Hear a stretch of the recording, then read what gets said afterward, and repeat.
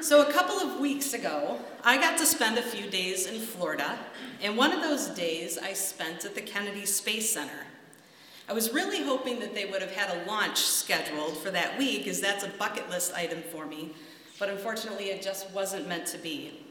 However, I was still super excited to go to the Space Center. You see, before my trip, I was under the impression that I had been there as a young child, but really couldn't recall my visit. I was under this impression because I had remembered seeing pictures in our family photo album about our trip. Since I am now the keeper of the family album, upon my return home last week, I excitedly went searching for the album that contained the pictures of our family trip to Cape Canaveral. Sure enough, I found them, and to my dismay, realized I wasn't in a single photo. And then it dawned on me I probably wasn't even on the trip at all. No wonder why I have no memories of being there. And yes, I had been born at this time, so I had been ditched. Kelly, I think I'm gonna need some counseling. In all fairness, I was only 2 or 3 years old when my family was there, so I wouldn't have remembered anything anyway.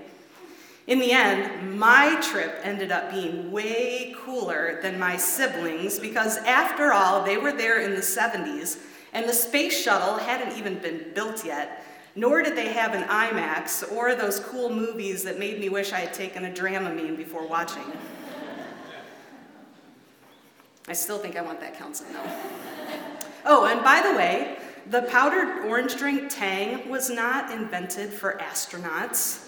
So there you have it. Twice in 1 week, the understandings of my childhood have been completely shattered. I have always been fairly fascinated with the space program. After all, my generation is sometimes referred to as the Challenger generation. The history of the human race has been defined by a series of events, and every generation seems to have its own first, where were you when moment. Where were you when you heard about the attack on Pearl Harbor? Where were you when you heard President Kennedy had been shot?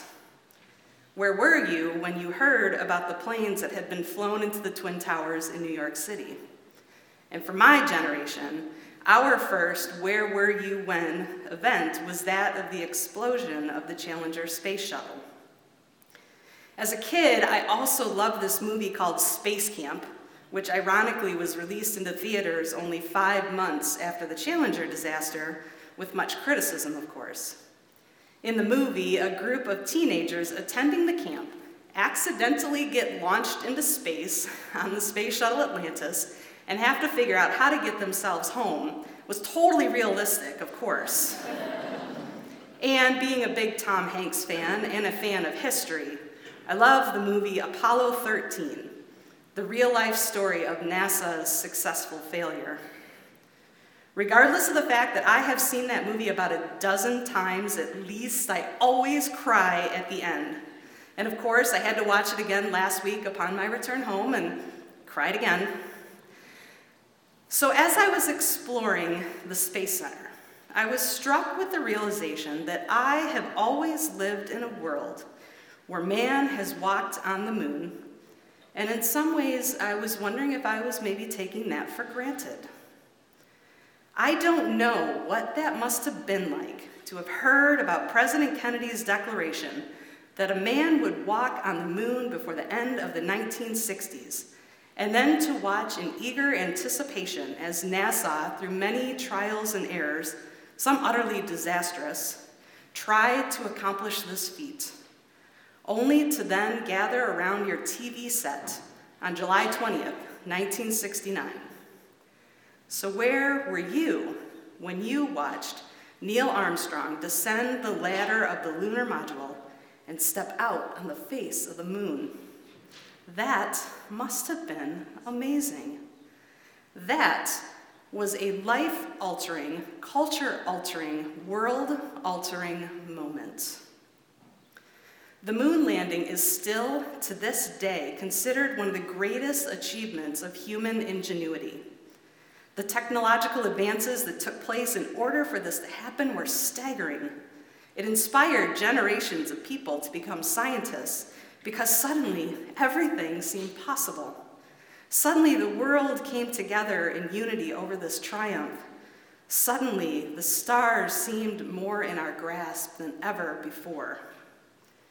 As William Bainbridge put it in his book, The Spaceflight Revolution, the Apollo space program was a grand attempt to reach beyond the world of mundane life and transcend the ordinary limits of human existence through the accomplishment of the miraculous. Daniel Lockney, the editor of Spin-Off, NASA's annual publication, said, "Thanks to the Apollo missions, there were remarkable discoveries in civil, electrical, aeronautical, and engineering science, as well as rocketry and the development of core technologies that really push technology to the industry it is today. It perhaps was one of the greatest engineering and scientific feats of all time. It was huge. The engineering required to leave Earth and move to another heavenly body required the development of new technologies that before hadn't even been thought of. Even now, almost 50 years later, it has yet to be rivaled." The Apollo space program, in the span of a decade, managed to alter the course of human history. Jesus, in the span of a week, managed to do the same. Today, in the life of the church and the Christian calendar, we're celebrating Palm Sunday, the day in which Jesus rode into Jerusalem, the seat of Jewish power and authority, a town governed by Rome, to the adoration and exaltation of the masses, to announce the coming of his kingdom, the kingdom unlike any the world had ever known. In this moment and on this day, he was being hailed as their king and Lord. But those in Jesus' cheering section did not include the religious leaders, the priests and rabbis of the Sanhedrin, the ruling authority within the temple. And man, were these guys ticked. They already had a very deep disdain for Jesus, and this moment on Palm Sunday, amid the shouts of Hosanna and the waving of palm branches, I would imagine they had had enough, thus putting into motion the events of the week ahead. You see, Palm Sunday is the beginning of the culmination of all that God has set out to do since the dawn of creation. So let's not be so quick to jump over this day and this coming week in anticipation of an empty tomb.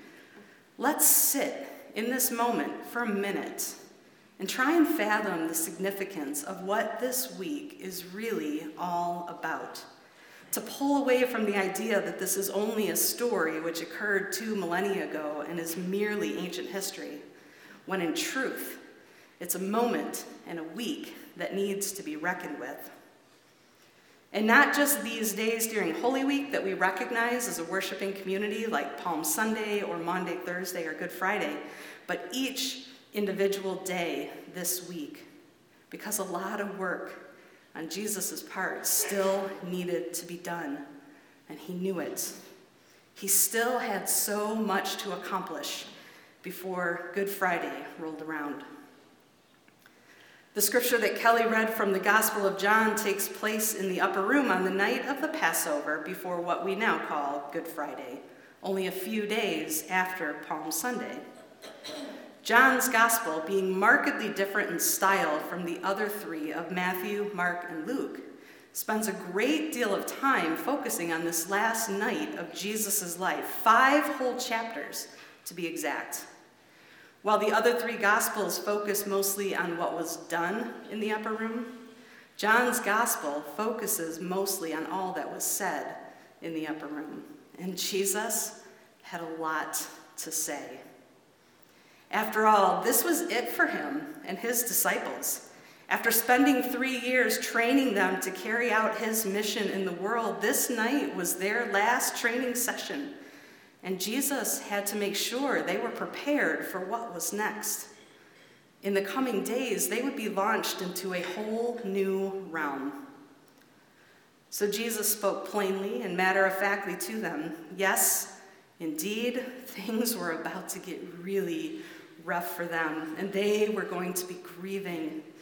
Yet he also assured them their grief would be turned into joy, a joy unlike any other, because he was about to overcome the world. He was about to put to shame all of his critics and all of his adversaries and shut the mouth of Satan for good. And still, no matter how much Jesus tried to explain to his disciples about all that was about to occur, in their humanity, there was truly no way they could fully fathom the implications and significance of what Jesus was about to do and how his actions would define all of life as we now know it. In essence, Palm Sunday is the beginning of the launch sequence that rockets us into a whole different dimension where the truth of the matter is that all of human existence will be changed forever.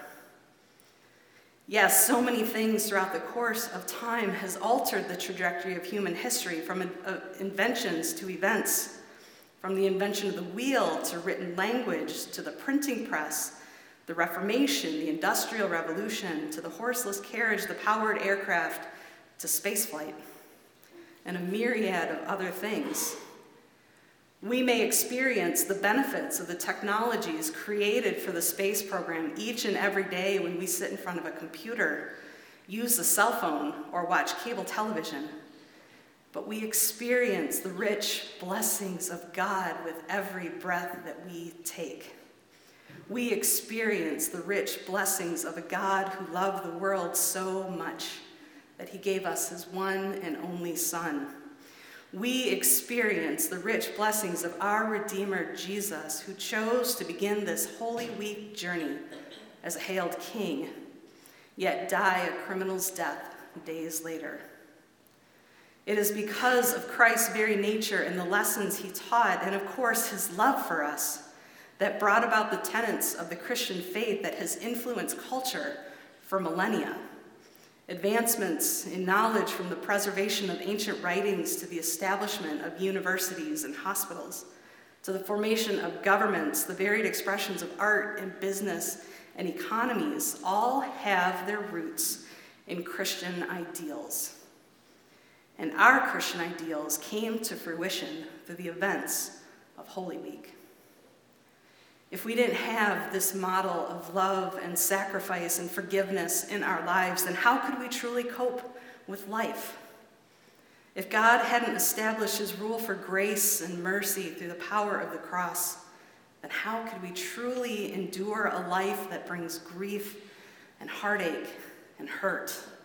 How could we truly be good parents, friends, and neighbors if we don't know what perfect love really is? We daily live with the benefits of being a redeemed people. We daily live with God's blessings, even if week in and week out we sing Jesus' praises one day, then betray and deny and crucify him the next. All of this is so that the world would know the depth and breadth of God's love for us.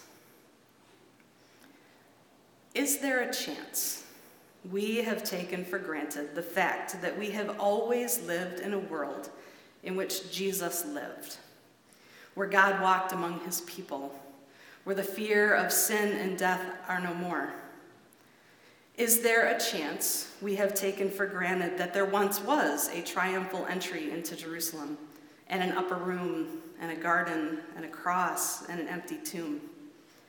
And because of all these things, these lives in this world in which we live has been completely altered because of this 1 week. 2 weeks ago, I needed to stop and absorb the fact that I have always inhabited a world in which man has walked on the moon, and how that has altered my understanding of reality. And that was a lot to take in.